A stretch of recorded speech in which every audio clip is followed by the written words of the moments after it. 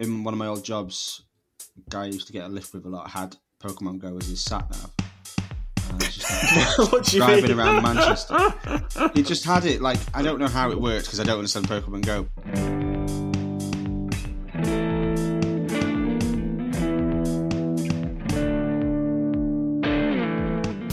Hi everyone, and welcome to episode 73 of the Picky Bastards podcast, the place where three men agree with each other on music just about enough to make you think that we respect each other. I'm Sam, and I'm joined by Matt. Hi, Matt.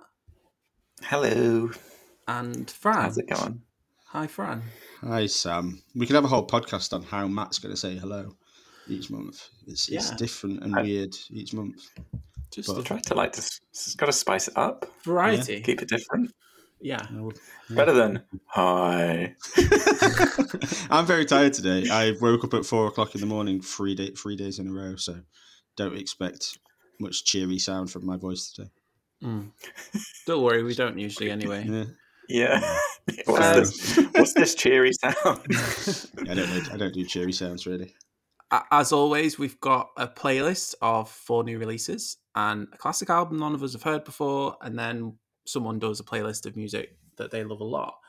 This month, the 4 new releases are Madra by New Dad, The Legend of ABM by Angry Black Men, People Who Aren't There Anymore by Future Islands, and Dark Rainbow by Frank Carter and the Rattlesnakes. The classic is What You Gonna Do For Me by Shaka Khan. And I will be telling Matt and Fran why I love Björk. Let's get into it. Fran, what album did you connect to lyrically the most? Okay, so on the surface, this seems like a perfect question for me. I bang on about lyrics all the time in every episode. So I suppose you're thinking, ask Fran about lyrics and he'll have an obvious and clear and coherent answer. But you decided to ask me this on an episode when in reality I didn't hugely connect to any of the lyrics. There were definitely a couple of albums I really connected to. But then when you asked the question, I started thinking about why. It wasn't really the lyrics. So I thought about this from the angle of which album at least had moments where the lyrics did grab me and make me think, even if they weren't ones that I personally directly connect with. And that would have to be the Angry Black Men album, The Legend of ABM. I feel a bit wrong saying that I connected to the lyrics of this album the most because in many ways my life is nothing like what they're rapping about. They talk about living in a neighborhood where people are living in a body bag a lot. That's one of the lines. My life isn't like that, and I can't imagine what it is like to live in that life. But then they also talk about experiencing racism, about living in a fucked up economy, which we can all connect to that right now. And they talk a lot about struggles with mental health. So these are all things that I can definitely understand and relate to. There's a verse in Suicidal Tendencies where they rap about friends not understanding the changes you have to make in your own life to manage your mental health, which really, that really does relate for me. And they do have a song where they just largely scream "fuck off" on repeat for every chorus. So, I mean, I don't know who can't connect to that feeling at sometimes. But as well as connecting in that way, there are also just some brief lines throughout and some rhymes that really impressed me and caught my attention. And that was a large part of why I did really like this album. I think the lyrics do grab you. I also do worry that I might have nicked Matt's answer for his next question, because I know you're going to ask him about production. Because for me, I think it was the production that was the really exciting element of this album. I think for a pretty small artist with a clearly very DIY ethos to the production, they make some really exciting and unusual sounds here. I think it's really dark and crunchy and surprising throughout. They use some real industrial sounds, which I really liked. And I love just how harsh the album can be. I think the song Dead Men Tell No Lies is my favourite track for those reasons. It's just really sort of harsh and heavy. I do feel a bit odd saying I connect to the lyrics of an album which often talks about experiences I can't even imagine. But I also think there's a lot that's universally relatable here, and they dress it in such a dark and interesting tone. So I think it's a really, really good listen. And I was also just really surprised to see quite how small this album is when you look at it. I'm only judging it on Spotify plays, but it's really low numbers. So I think for the sound that they're creating, they deserve to be heard a bit more, for sure. So that was me. Do you want to jump in, Matt? Talk about sure. Blackman? Well, so Fran would be right. I was going to pick this, so he thieved it from me. But yeah, to focus on a few of the specific aspects that Fran was kind of talking about with the production and the beats, I thought they really effectively matched a lot of the beats and the sounds to the topic. Like when you listen to Grind, the beat is kind of all over this place, and it has kind of this almost like old school robot sci-fi industry sound to it. And it makes it like this kind of matches really effectively with this idea of grind, which is the 9 to 5 and this machine-like existence of just working to survive. And so I thought that was incredibly effective. And similarly with a completely different tone, but in Fuck Off, the it kind of deviates from that clean sound, and it's very like blown out at points. And so when you get to like the really high points when he's really delivering, like, or they're kind of getting to that emotional anguish, the vocals themselves become kind of distorted, like they're pushing beyond the kind of gating, and also the beats themselves also become more blown out as well. So I think it's really, really cleverly done to match the songs in that way. I think we haven't covered like a really great industrial sounding rap album in a while. No. So I generally pretty enjoyed this. I think musically, I think we talked at the end of the podcast last time about how I've been listening to a lot of Mandy Indiana because I just found them, and I found a lot of the beats were making me think of this as well, because they do have that kind of disorienting claustrophobicness to them throughout. So yeah, I think the only drawback maybe for the album was it's at 110 the whole way through, and it's a lot. And so a little bit more up and down would have made it maybe a more, not that it's not interesting, but so you don't get fatigued as much. But Makes sense. Yeah. I mean, I picked the question specifically because this would be my answer for what the question I'm going to ask Matt. So yeah, you're both right about that. Because I do think there's nothing on this playlist that has the impact, like musically, that this album has. It's really impactful and really kind of an initial kind of like it has this like chaotic grinding noise on some of the tracks. It's that like industrial sound that we're talking about. I really like that on FNA. But then I also really like maybe the darker energy on something like Fuck Off. I feel like the music and the feeling of the album is always so exciting. I do kind of agree with you, Matt. I wonder if it entirely comes together as a full album, as like one listen. For me, it kind of ends up feeling like a highlight of a wider album. Like it would be like it's a really exciting interlude on a separate album that just seems to go on longer than it probably needs to. It's really daring and exciting in its own right, but I feel like it maybe needs to be surrounded a bit by something that speaks for itself a bit more. Because I actually found that, like, lyrically, I felt like it gets a bit lost within itself because of how powerful the production ends up being. But I really, really enjoyed it, and I really enjoyed like that's like synth, the industrial sound on something like Sabotage. I think it's a long time since I've heard a rap album manage to work against production like this. I think there's never a moment when their verses don't hit hard. I think I can see there's consistency there. I think Dead Men Tell No Lies. That's a definite highlight in terms of that. But I do think it maybe starts to feel a bit too repetitive the more that I was listening to it this month. But really good. I think we all got a lot from that for sure. So yeah, good pick. So yeah, we've talked about this question, but Matt, which album's production excited you the most other than that album? Well, I'm going to flip the question if that's okay. You can flip the question. Because there was a clear standout at the top, and for me there was a clear standout at the bottom. And at the bottom for me was Frank Carter and the Rattlesnakes with Dark Rainbow. I felt like this was a Queens of the Stone Age or Royal Blood with the big rock riffs, but there was no bite or edge. And some of that was from the production. Nothing sounded big or angry or exciting. It all felt very shiny and very safe, despite it was the fact that it was this supposedly edgy rock musician. It kind of just felt it was like pop rock, cheesy pop rock most of the time. The first song about making love is really cringe. I would forgive him if he's like, I don't know, like maybe 19 or 20, but this guy's like 40. I remember listening to him in Gallows when I was that like 18 or 19, and I thought lyrically he was, and musically he was a lot more interesting then, and I haven't really listened to him since. And it felt somewhere between boring and irritating most of the time.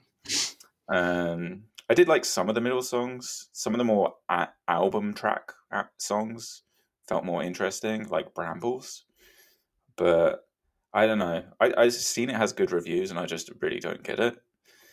Really? But Is it? yeah, for me, this really shows me. Like, I get annoyed about Arctic Monkeys, but like this shows me they've still got so much further to fall.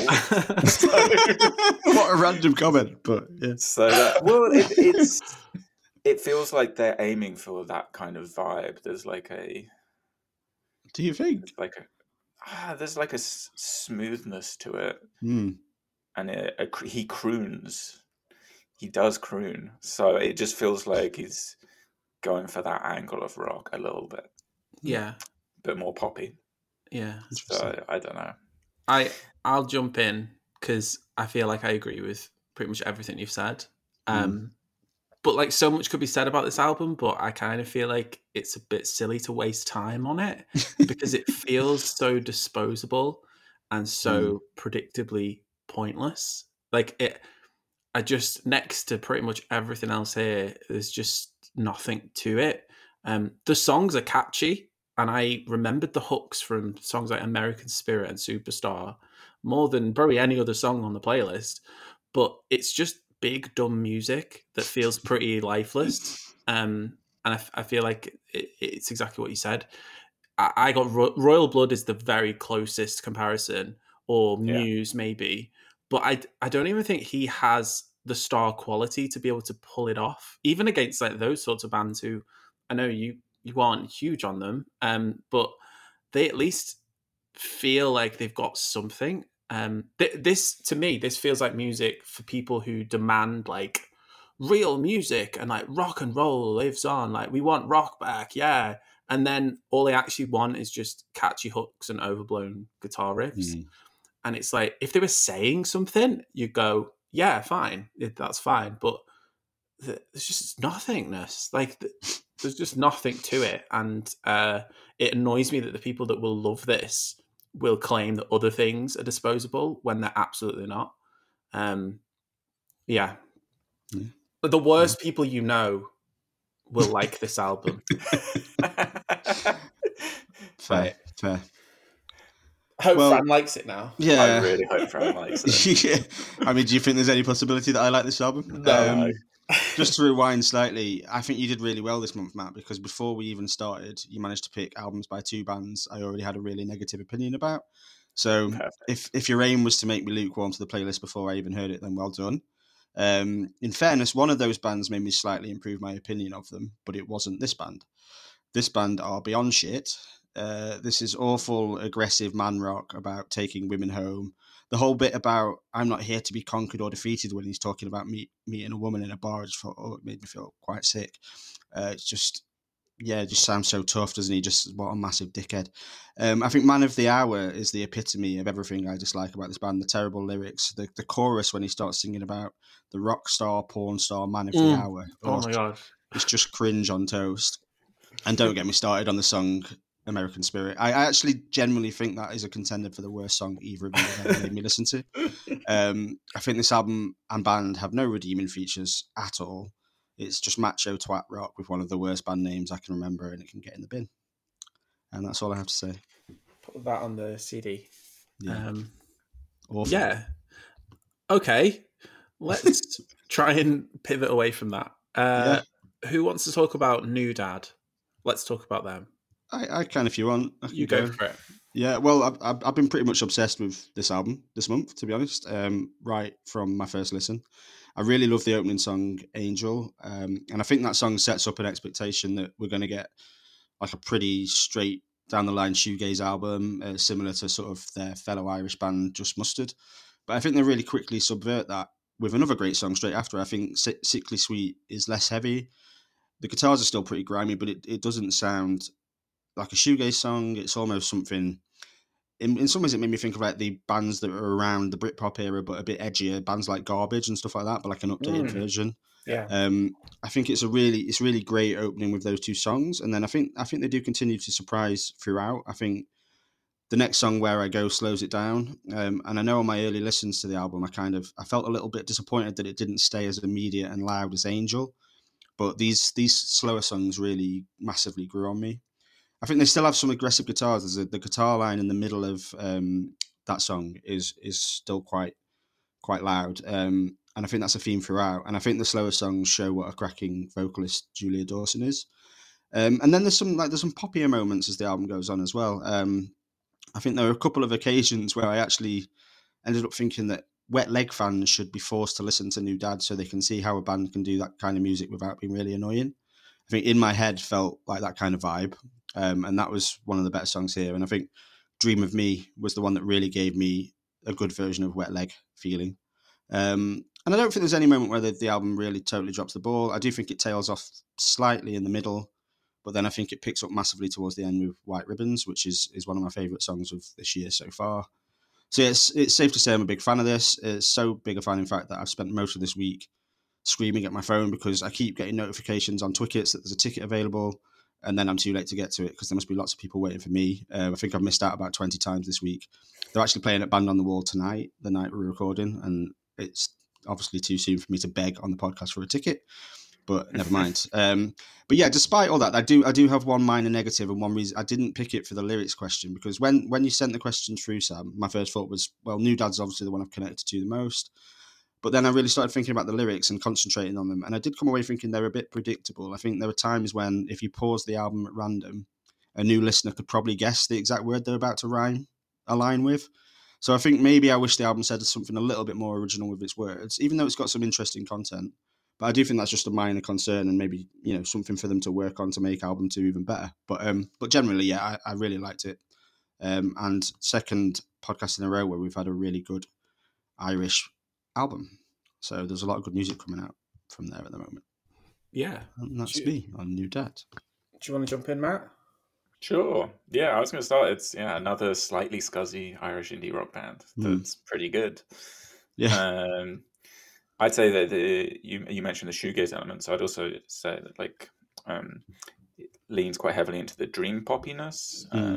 It reminded me more of Wolf Alice, which, especially considering you gave it a very positive review, I wasn't sure which way. You compare everyone to Wolf. Every time a band has a woman singing, you guys compare them to Wolf Alice. Every time. That's right. It's getting as much as the Fleetwood Mac comparisons. It's like every band with a woman singing sounds like Wolf Alice. Especially the song "In My Head" and I think "Nosebleed."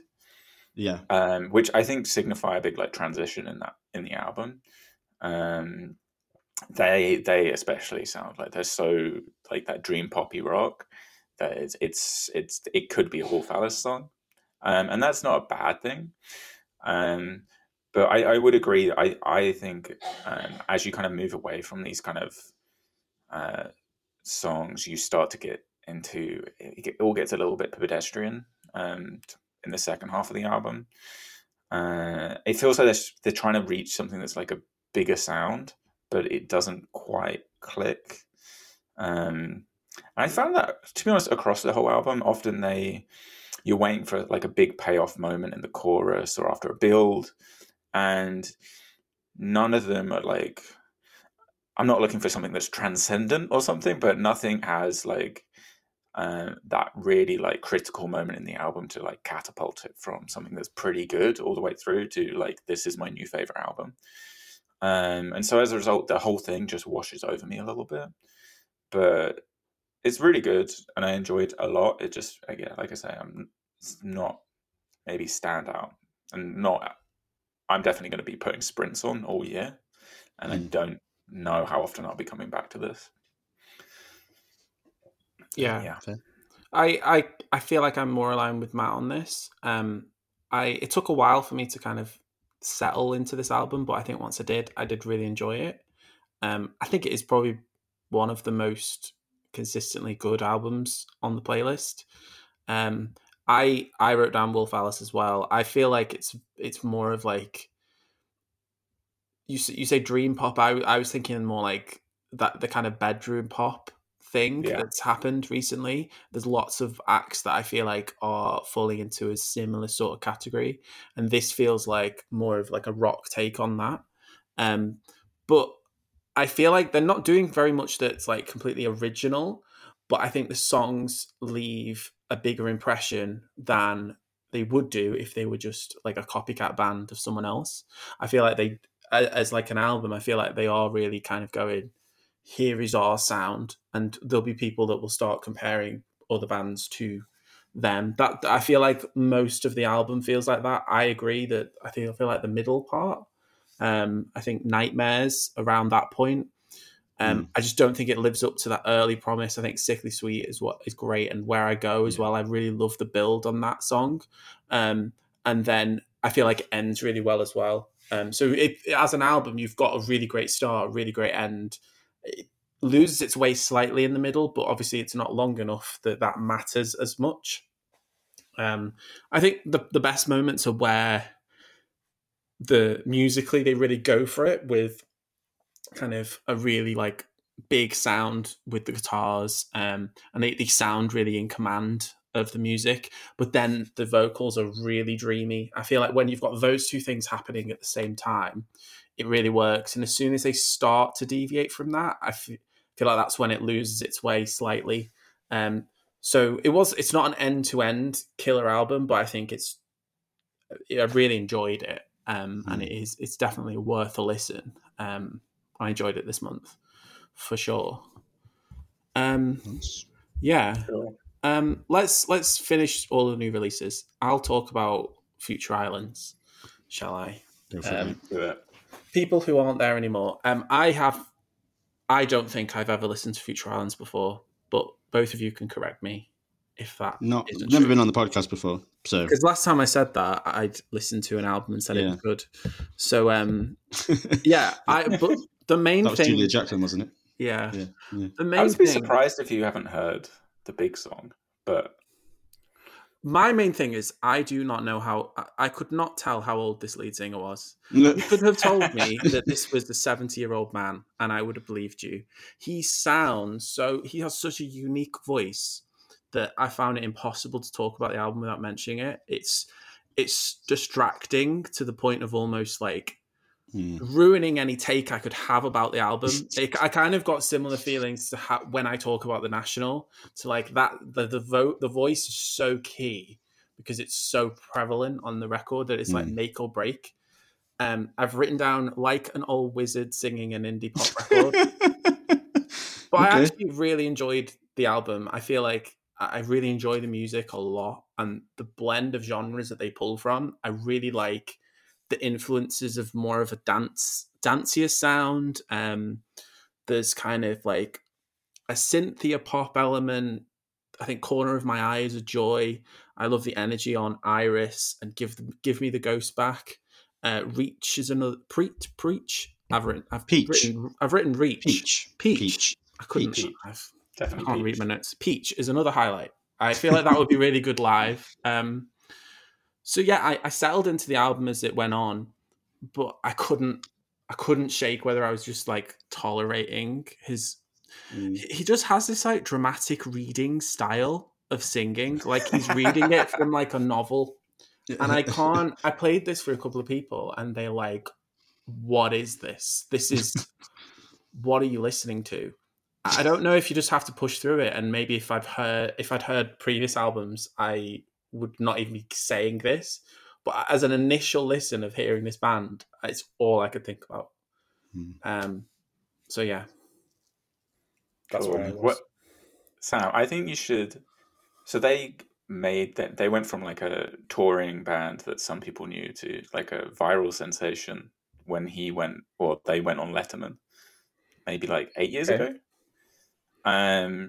So you should maybe try watching that and see what you think. He's worth watching as a performer for sure. I imagine Yeah. so, yeah. He's an interesting performer. I'm not saying whether I think that's a good or a bad recommend. I'm not saying that's a good thing. But Yeah, because it was like a massive moment, and they became massive for like a little bit. And I personally, I'm just going to jump in there. I enjoyed that album that from that time. I've forgotten what it's called. Seasons, or is that the song? Yeah, that's something.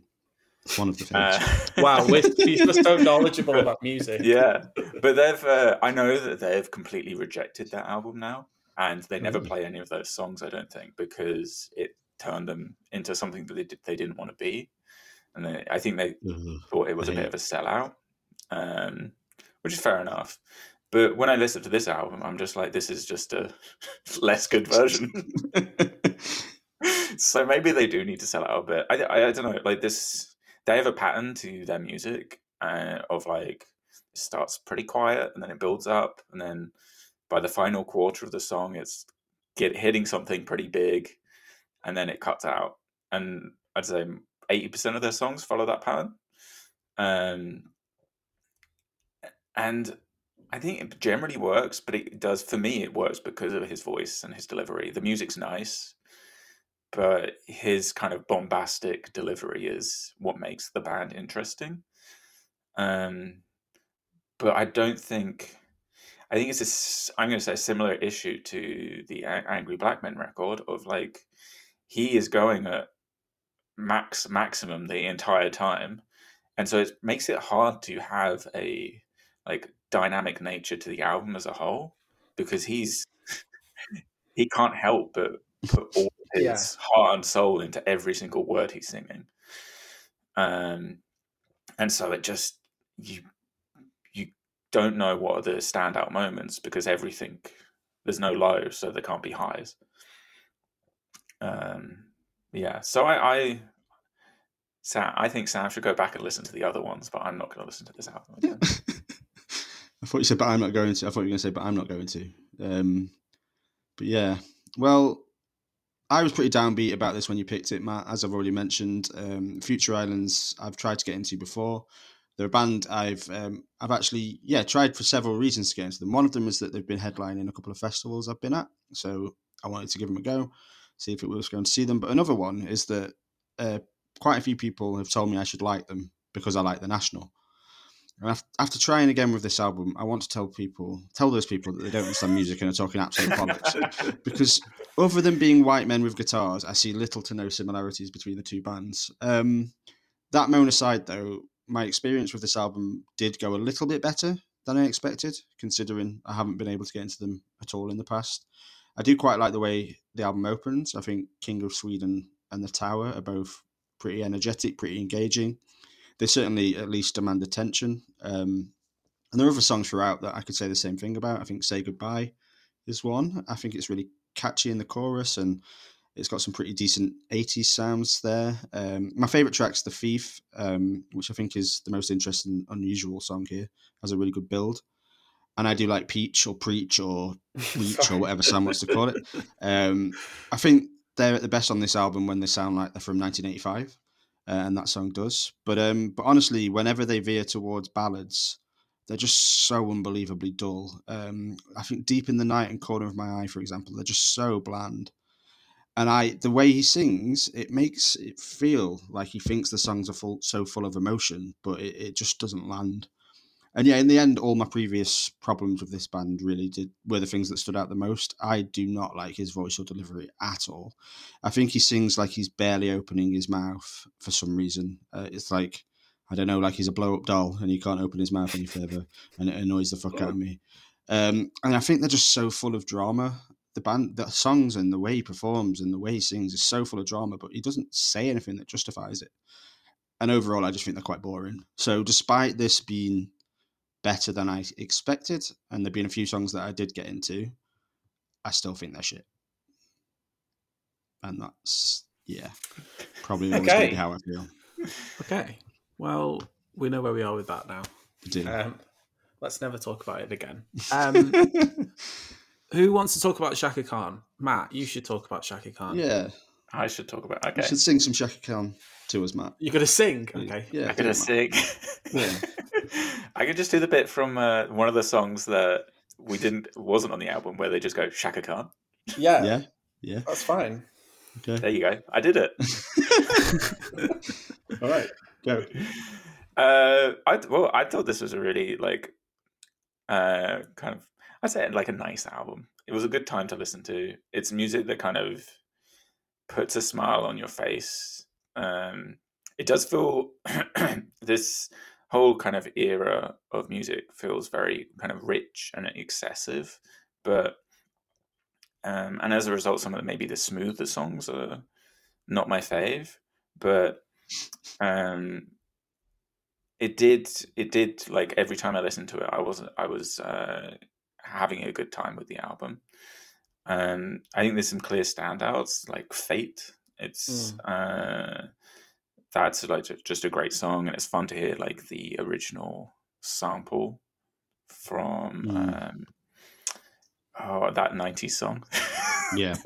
Right I spent the whole time thinking that 90s song, what was it? It was annoying me. It's that simple. I couldn't.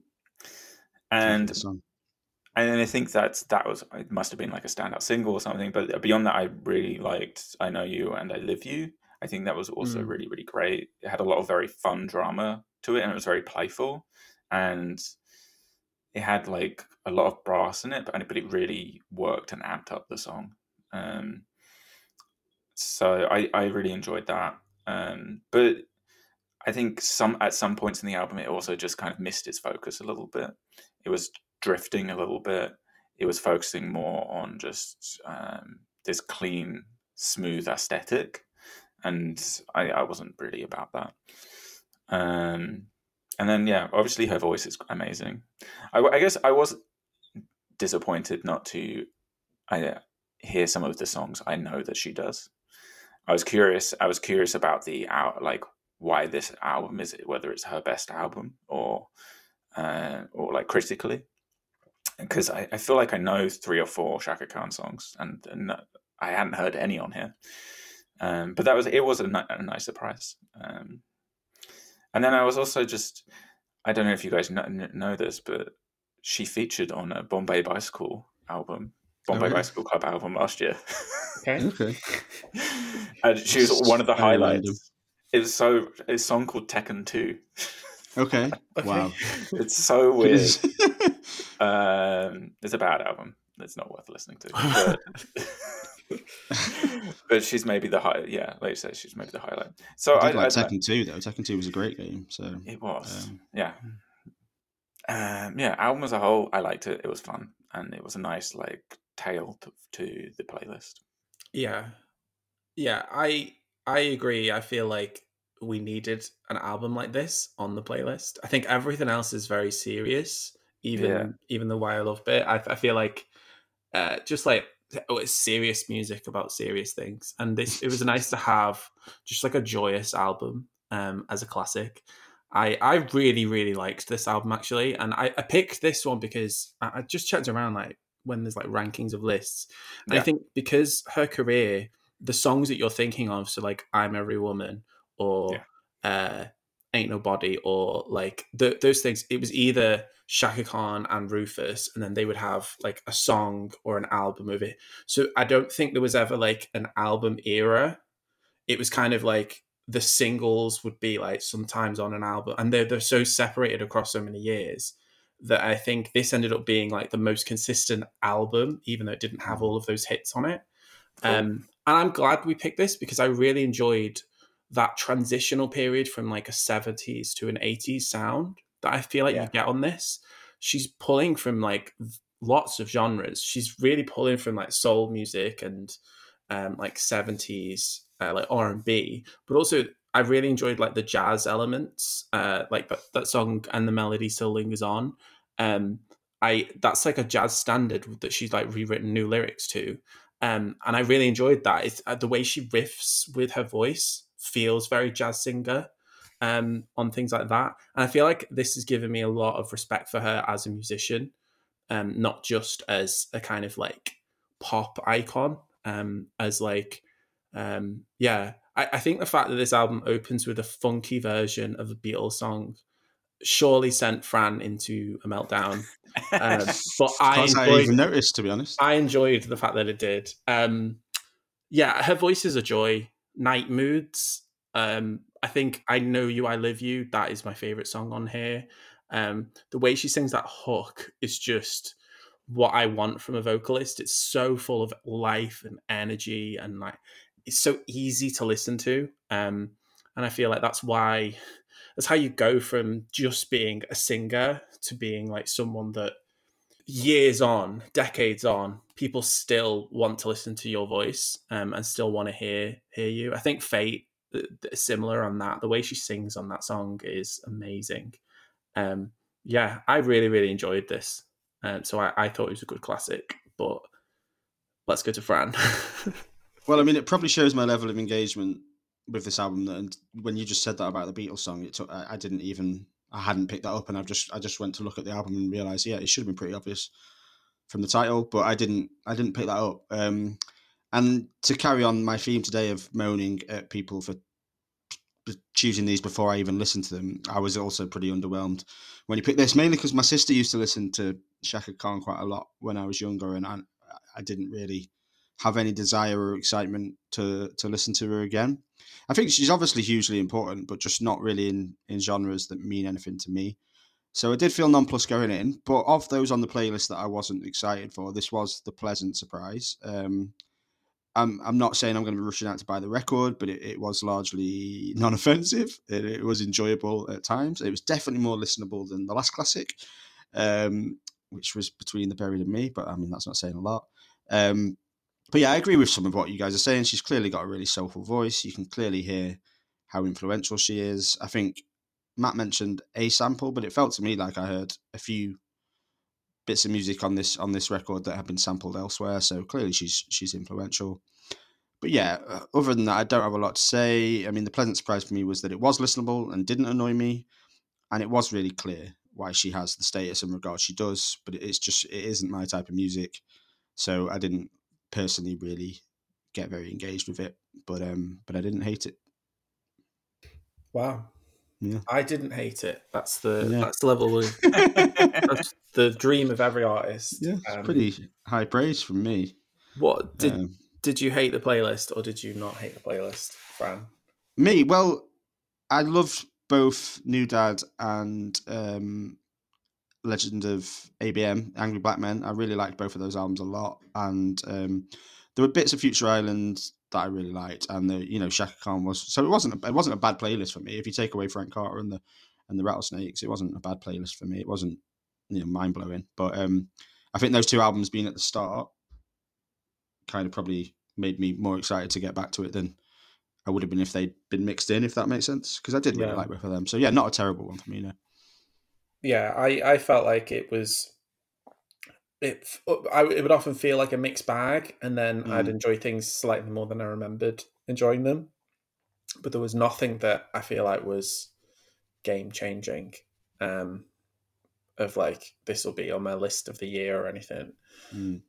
So yeah. What about you, Matt? I think I 100% agree. It's like lower middle over everything we've covered, and it is that thing of there are some stuff I like here, but there's nothing that I'm excited to put on. There wasn't a single album which was like, I want to listen to this one again right now, and so that's why I'm going to put the playlist on. And so that if I don't have that, it always makes it harder to get into the playlist if there's not one standout thing that's like a must. But yeah, it actually sounds like I like the playlist the best. Yeah. Finding quite negative today. Really, it sounds like I enjoyed it the most because New Dad was. I was on holiday for a week of this month, and New Dad and the new Smile album were practically the only albums I listened to on that trip. So I did get a lot from it. So it sounds like I liked it more than you two. Yeah, maybe. I have to sound like a miserable bastard for the whole episode. We wouldn't want you any other way, obviously. Okay, so we're going to go on to the Why I Love section, and I'm going to tell everyone why I love Björk. I'm probably going to pronounce Björk in about 7 different ways in this. So I'm sorry to all of Iceland. Björk. Yeah, there's no story really attached to like Björk or anything that any reason why I've picked it for this. Like we sometimes do. Sometimes there's like a long story of. Again, I mean, I have to thank my mum for this, for her music taste, for like exposing me to music like this when I was a kid. For someone as exciting as Björk at such a young age, I feel like, but there's no like journey that I've been on with her. Instead, she just kind of feels like one of those artists that has just always been there. I can just remember like Human Behavior blasting out at home. And just really enjoying it, but not really being able to unpick what was going on at that point. And then now I do the same, and I do it from my house. It's hard to think of anyone in like popular music in a way that has been anywhere near as daring, as forward thinking, and as just creative as Björk has been in the last 3 decades. And all within the realm of popular music itself, because no one this experimental or like anyone like this ends up with 20 charting hits on the UK singles chart, but Björk has, and it just feels like there's a universal love for someone that can create music in the way that she does. I mean, her voice is undeniable and completely unique. We talk about other artists using their voice as like an instrument sometimes, but I'm not sure anyone does in the way that Björk does. Even at the times when like lyrics will be tangled up in like obtuse metaphors and like they don't really make any sense, or they're in different languages, or they're confusing phrasing, it always feels intentional the way that she sings something, and I feel like that intentional way of making music comes across in everything that she does. You know, I never listen to her music and think that something's happened by accident. And even the free kind of let nature be the music, let's use this thing that's a real life thing, and even they come from a place of intention. And like the way that she experiments with music is, she always seems to be in charge. Like she's very much in control of what the sound is.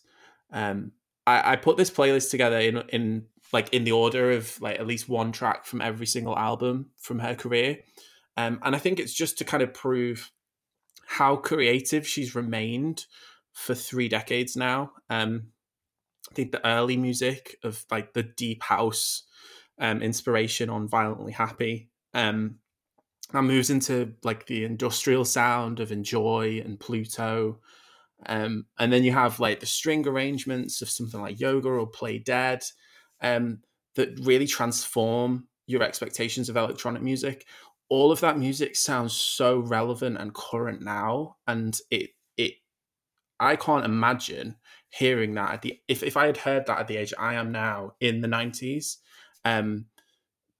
I can't imagine what that would be doing. Like it's so transformative of pulling music from a genre that I already love and adding so many layers to it. I think Homogenic, there's 3 songs from that on the playlist.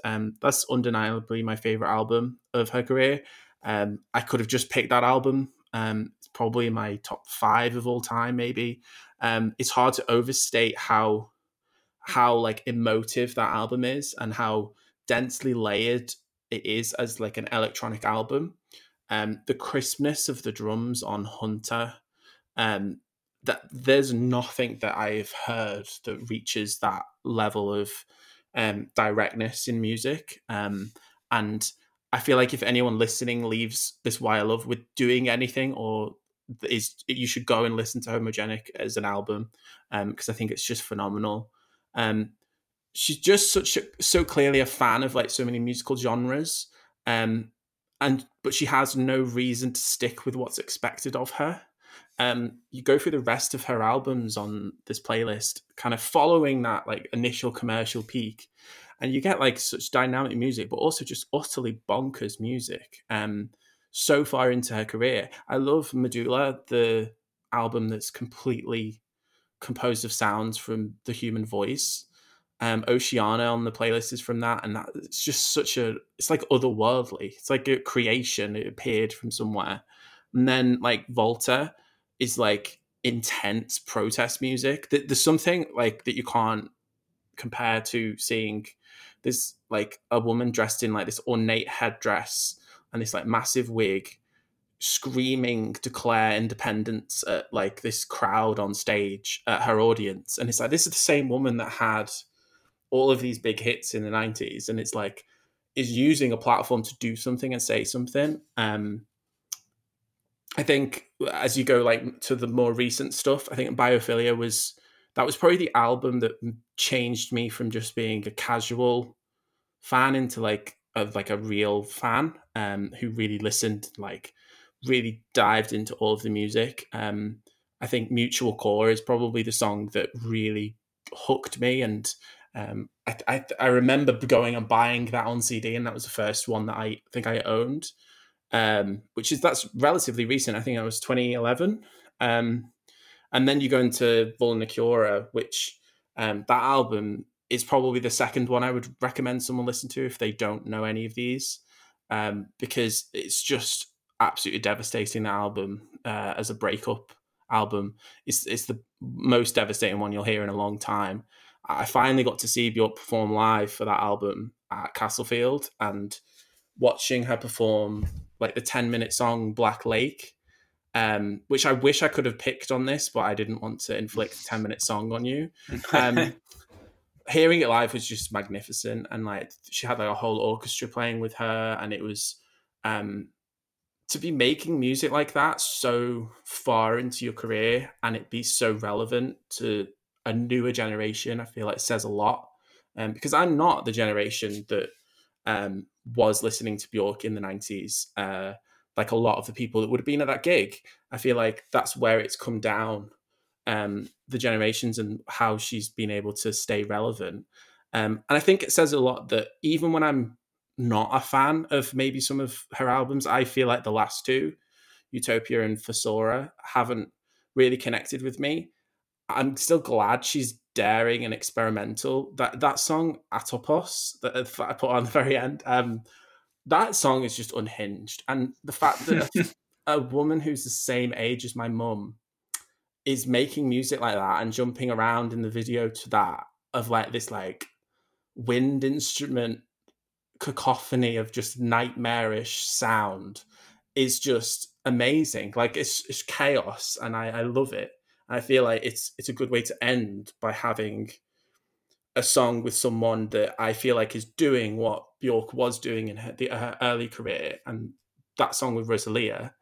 And I feel like that comes full circle to show there's so many artists I love that owe everything to her, that owe so much of their sound and the way that they developed. I think Bon Iver has pulled a lot of that. If you listen to 22 A Million, I feel like a lot of that pulls from a lot of the experimentation that was happening in the late 90s, early 2000s on these albums. And I can see those links. So ending that way, I feel like was a perfect way of doing that. I said I didn't have a story, and I've talked for ages. So let's start with Fran, actually, because I know, Matt, you do know Björk quite well. So I want to start with Fran. Okay. Yeah.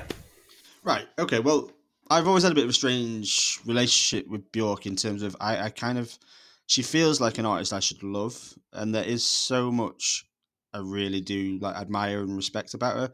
Everything you're saying, I don't disagree with anything. Like I think she's clearly a musical genius, and I think listening to this playlist has only strengthened and reinforced that. And I do think she's a real boundary pusher. I think she's a pioneer. I think what you're saying about her being influential is just really clear. And I love an artist or band who changes throughout their career, who tries new things, and particularly when they retain their own sort of core identity when they change. Yeah. And I think she really does that. And I think, again, listening to this playlist has made that really evident. And I think she's also either collaborated or is highly rated by a lot of bands and artists I love. I think probably my favourite thing about this playlist was that Sam ended up being the first picky bastard to pick a Tom York song in the Why I Love section. So that made me quite proud. But yeah, as much as I do and always have felt all those things about Bjork, and I do really rate her, she's never really been an artist that personally excites me. Like, I don't get that connection when I listen to her music, really. I was hoping that a curated playlist by a true fan might change that, and it did to a degree, but not really. I mean, there are songs throughout the playlist that I like, and there are no songs that I dislike, apart from maybe the Rosalia one. But there are only a couple of occasions when I connect to the music in the way that most people seem to. Like, I know a lot of people who absolutely love Bjork. One song is obviously I've Seen It All with Tom York. I have known and loved that song for a long time. I think the lyrics to that song are just fascinating. And it's two really weird artists doing a song together, and the lyrics are really, really interesting. Mutual Core is fantastic. It's an immense tune. I can't argue with that. I think the one song that I had heard before, but probably hadn't spent a lot of time with, and the one that I think is real top level, worthy of all the hype, worthy of everything, is I think it's pronounced Yoga. That's their best song. I feel like that's mind blowing. That song, that's it's my favorite incredible. song. So absolutely get that. I just wish I had the same reaction to the other 90% of the playlist, and I personally don't. I do think that I'm holding Bjork up to a slightly higher standard than I do with a lot of the artists we cover in this section. I think she's talked about as one of the greats, and I think that's right. So when I'm thinking about it, I'm thinking about her on that level and whether she is that for me. And she's not for me, but I do get why people hold her up there. So yeah, it's a good playlist, and I do totally get it. It's just that I still don't personally think I'm going to go away and listen to Bjork in my own time. I think you should listen to a couple of the albums from around that time. Like, I would listen to Homogenic and Vespertine if you like. Okay. I've Seen It All as well. Yeah. That's from the film Dancer in the Dark. Okay. That film is a weird film, as you'd expect. It's quite weird. I think she's blind in that film. Yeah, I have seen it. It's very harrowing as well as having songs and random musical numbers. Right. but yeah, I would suggest those sorts of that era if that's what you've connected with, because the rest of the music is very much like that. There's other songs she did with Tom York at that time as well. I knew she's done a lot with Tom. Yeah. But yeah, generally, she is obviously amazing. So I'm not arguing that. But yeah, let's go to Matt. Yeah, I think. Well, Fran needs to. It does surprise me you don't like her more. Yeah, I don't really get it because it anyway. It is clearly in your wheelhouse. Yeah, and as Sam was saying, and to a certain extent, you like. She is maybe the most, as far as icons go from our lifetime. She's in the conversation for the most important and the most, for sure. Most influential, most important. Tom York would also be in that conversation, but I would put, considering her influence on modern pop as well, which was a really nice touch, putting Rosalia at the end. You can clearly see the connections. Her influence now is getting bigger and bigger and accelerating, it's just crazy this many years on. And yeah, I love her. I think she's great. I think she's really interesting. Her whole career is very interesting. I do fall on the side of I think her earlier, more accessible. It's not like it's super accessible, but her earlier stuff is much more the albums I'm going to put on. And actually, I have a story. So this Bjork was one of the first artists, apart from like a-ha and Duran Duran, first artists from my dad that I actually engaged with. And that was when Homogenic came out, and largely because of Hunter, because I was obsessed. I loved Hunter, and I thought it sounded like the industrial sound sounded like a train, and I was just like really into that as like an 8-year-old. Okay. And so that became an album that I would request, and even my brother would also want to hear because of that. And a lot of the time we were rejecting what other songs my dad wanted to play, or not David Bowie again. But let's put Bjork on. and so it's been around for me for a while. But yeah, like she's an icon, and I absolutely love it. This playlist was great, and I think listening to the later songs that you put in, it did make me think I need to give them more time and do that deep dive that you went on to crack it open. Yeah, I would say the last two albums are a struggle. I think especially Utopia, that is like an hour and 20 minutes of just like flute music, and it's just not really, it's just a lot. And I think Vulnicura is the one to go for, because that feels like kind of in a lot of ways like a sequel album to something like Vespertine. So it's like that commercial thing, it's the most commercial thing she's had yet. And I know the song from that on this, Quicksand, isn't that. It's probably one of the most experimental songs on the album, but it is in, I think lyrically, it's probably the most lyrical album that she's had in many years, where that is the focus. So that's a good starting point for sure. If you want to listen to any of the recent stuff, for sure. Cool. But don't lose faith if you're listening to the like last album and all of the like horn noises and things. It is a lot. I think what's crazy is that she's I love the Grammys. I will obviously have a Grammys fact. She's been nominated for Best Alternative Album for every single album she's ever released. Like, I think other than her first album, since then she's been nominated every time and she's never ever won. She's got like the third most nominations of anyone to not win. And so it's like it's an ongoing joke that every year it's like she's gonna get nominated, she's never gonna win, and it's just like every album she consistently keeps being nominated, no matter what it is. So who beat her with Homogenic? Probably someone terrible. So I can't remember, but they didn't deserve it. That's for sure.